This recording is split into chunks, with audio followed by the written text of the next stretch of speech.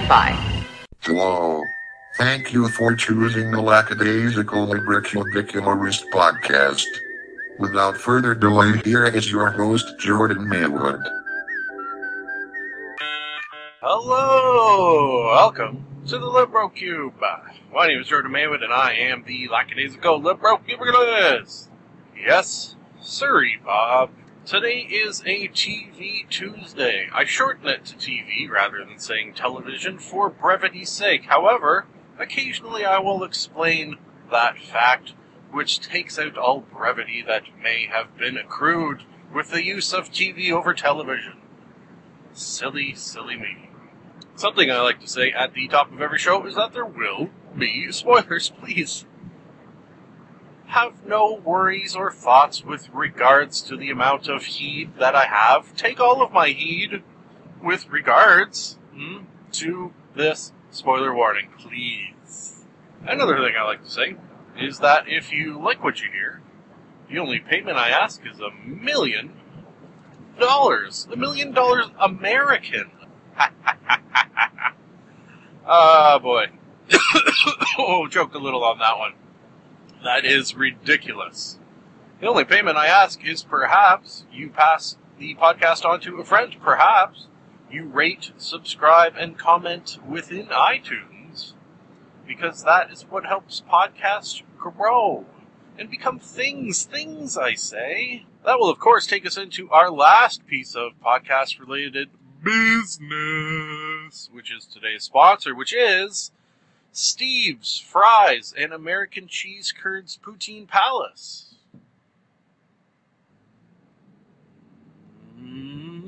Once again, today's sponsor is Steve's Fries and American Cheese Curds Poutine Palace. Thank you to them.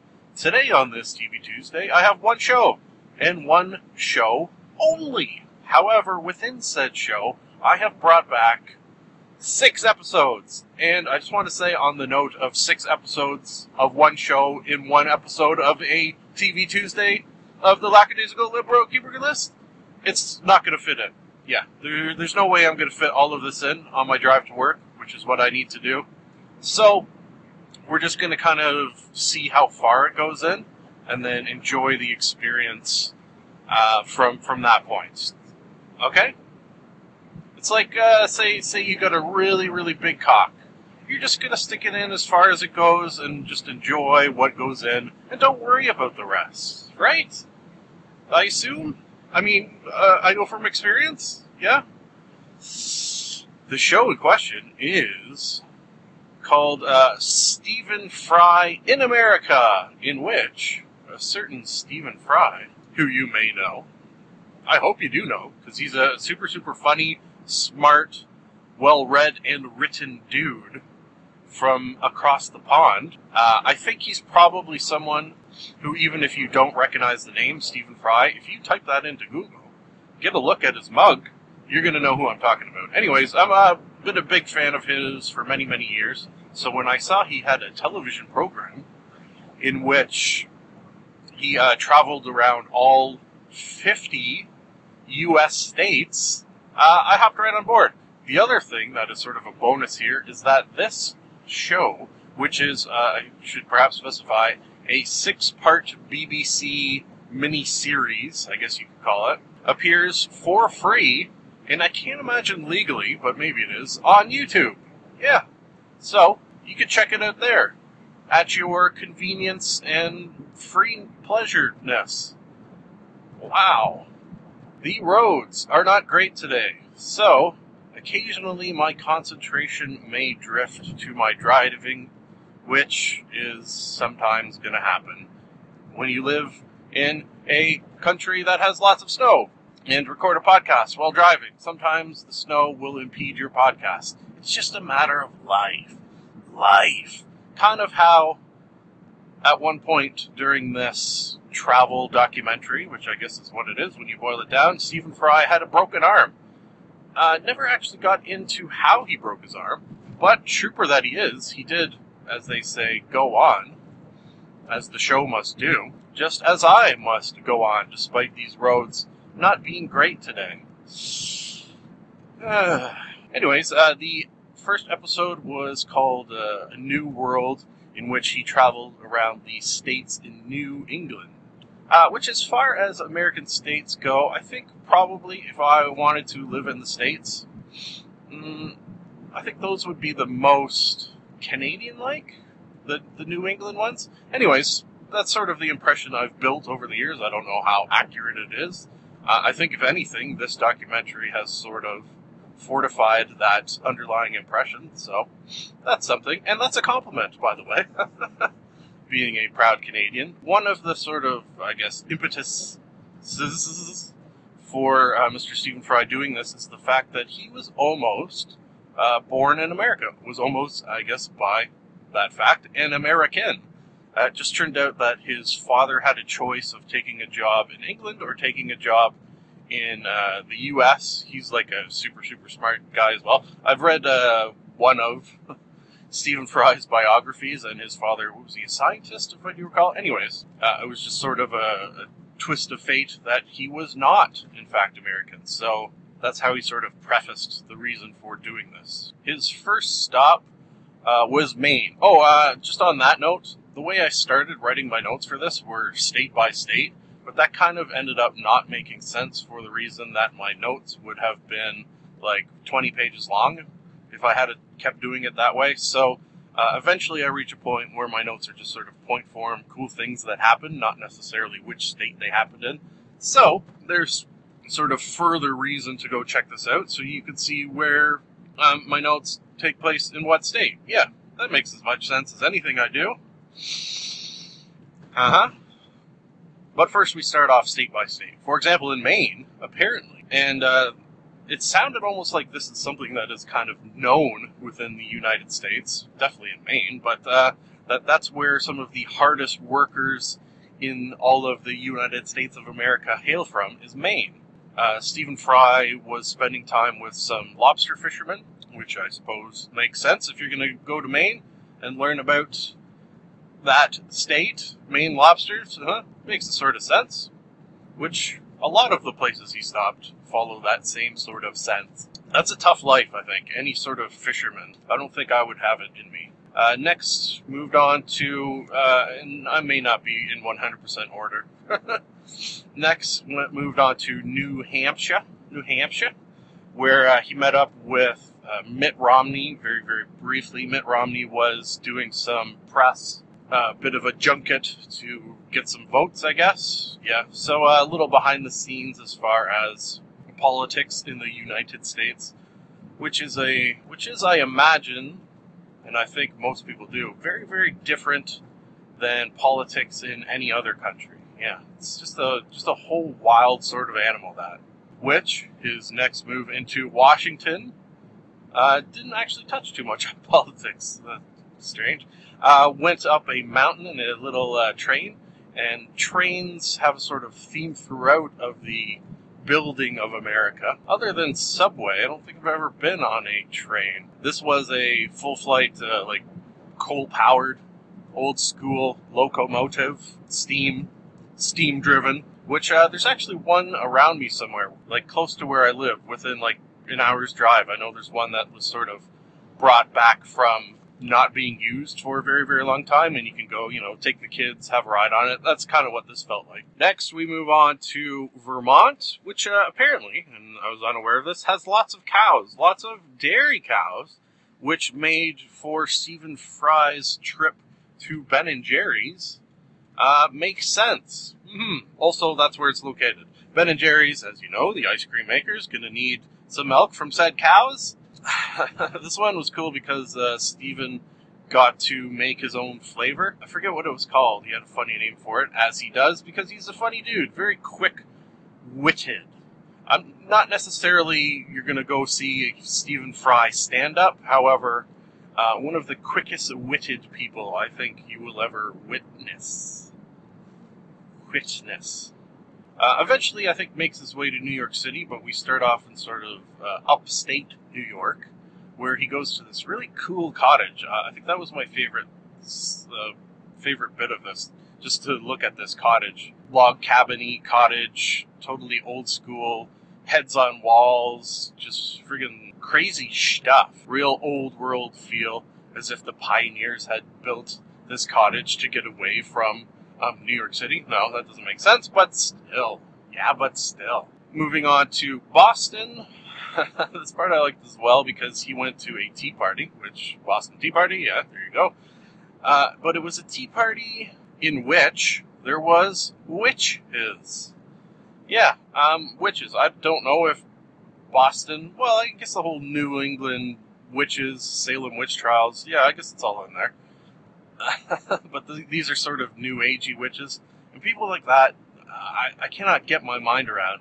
Like, religious people in general, believing in any of that, but then, I don't know why, in my brain, for some reason, it should be on the same level, that witchcraft is as ridiculous as quote-unquote normal religions, because they're both just a bunch of gobbledygook.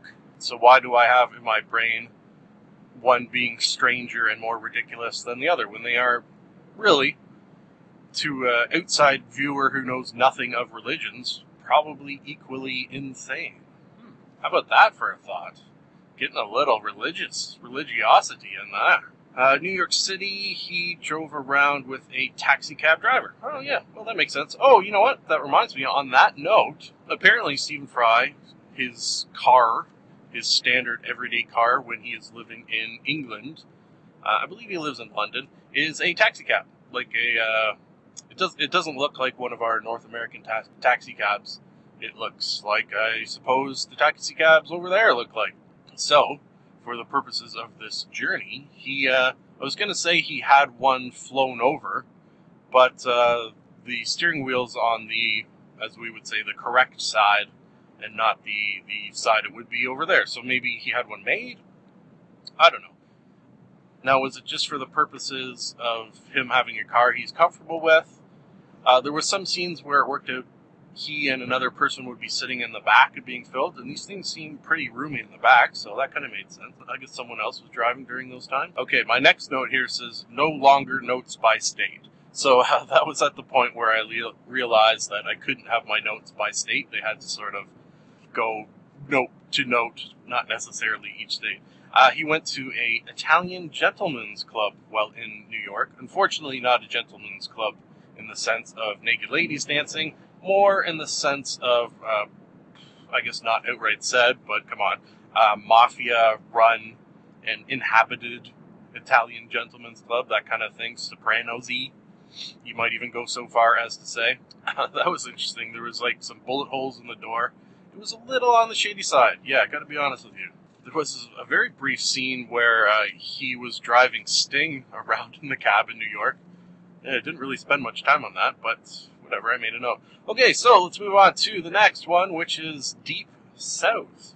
And this, he pointed this out at the very top of this Deep South episode, and as soon as he did, I realized it was true for me as well. And we both, apparently, and probably not alone in this, have a sort of fascination with the Deep South of the United States of America, because it's kind of an interesting place, is it not? It's almost like when you picture New York City, LA, Middle America, they all sort of kind of fit together with one another. But then you go to the Deep South, and it's almost like it's its own separate entity. The people just sort of radically different from people elsewhere in the country. Is that a compliment or a not nice thing to say? I will leave that up to you, because I'm not sure. For Stephen Fry, it seemed to be a compliment. He went to a coal mine. Yeah, that's one of those like the fishermen, where I don't think I would have it in me. And not for the reason that I'm claustrophobic or anything, but it's the combination of possibly dying and backbreaking work.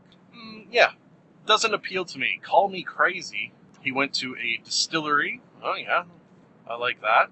Went in a hot air balloon ride, which I am not a fan of heights, but I don't know if I would be able to do that, because my fear of heights is like ladder height, like being up on a high ladder I don't like, but say being on top of a tall building, like I've been up to the top of the CN Tower a couple of times, and that didn't that didn't bother me. So maybe hot air balloon, once we get up there, it wouldn't bug me.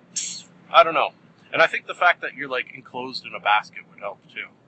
If you have been in a hot air balloon ride and are scared of heights and are listening to this, let me know how it went.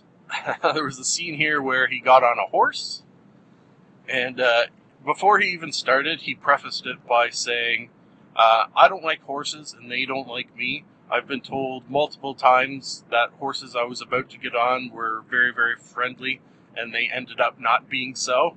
So the fact that he got on this horse, that all the sort of women around him repeatedly said, yeah, this is the tamest horse, wouldn't hurt a fly. This is who we use for beginners. This is who we use for people who've never even been on a horse. He gets up on top of this thing, and the horse takes off, man. Like, he's like, whoa, stop, like freaking out. And I imagine I would be too. So he said, that's it. That is the last time I will be on a horse, ever. So that makes me think, what's he going to do when he gets to, like, Texas? I guess not horse riding. Lastly, this one's sort of rounded up in Miami. Yeah, he was not a big fan of Miami. I kind of thought this show as a whole was going to be a little like his trip here to Miami, where he had not nice things to say. But that very infrequently, if ever, came up. His sort of, I don't know if derision is the right word, but it probably was for the city of Miami. He called it revolting.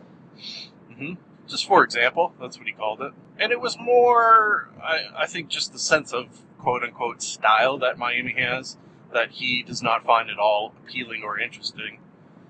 Not so much the people or anything like that, just the style, yeah. Which I could see, because when you watch Dexter, that takes place in Miami, some of the visuals of the landscape and the people's attire is not, I don't know, appealing to some, I could see. Within Miami, there is a very off ratio of women to men, especially, I guess, in the elder sect. So, because there are so many women and not very many men, the men can go to these clubs, halls, dance floors, what have you, and be paid to dance with these ladies and spend time with them. And this is just sort of a regular, everyday thing that happens in Miami, which amused me. So I wrote it down. Lastly, in this episode was, I forget what state it was in, maybe it was Alabama. Anyways, Stephen Fry went to a college football game and pointed out that this college football game, and it wasn't an exhibition match, but it wasn't sort of any great importance, the match either. Had so many thousands and thousands of people, so many cheerleaders and bands. At one point, friggin' jets flew overhead.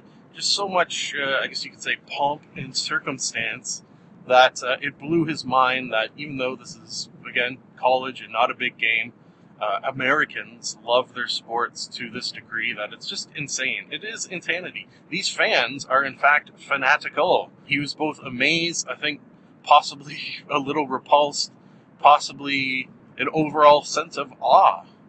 When they sang the national anthem, he even got a little tear going. This scene right here is actually the reason that I wanted to watch this whole schmozzle, because they had this clip on air of this college match and him going to it, and I watched that, and then I thought, man, this show looks really good. And then I saw that online the entire 6 episodes were on YouTube, so decided to watch all of them. Folks, I'm just about just about at work, so as predicted, didn't get very far.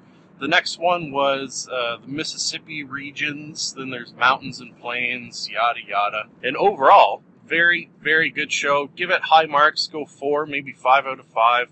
Enjoyfull. I hope you enjoyed this fully. One final thing to say, which is, of course, it is nice to be nice to the nice. Thank you for listening. We here in the Liberal Cube would love to hear from you. If for any reason you would like to contact us, you can do so via the email address mailwood.jordan@gmail.com. And now I have a theory. I've got a theory that it's a demon, a dancing demon. Nah, something isn't right there. I've got a theory. The best is yet to come, and babe, won't it be fine? You think you've seen the sun, but you ain't seen it shine. Wait till the warm-up's underway. Wait till our lips have met. Wait till you see that sunshine day. You ain't seen nothing yet. The best is yet to come, and babe, won't it be fine? The best is yet to come, come the day you're mine.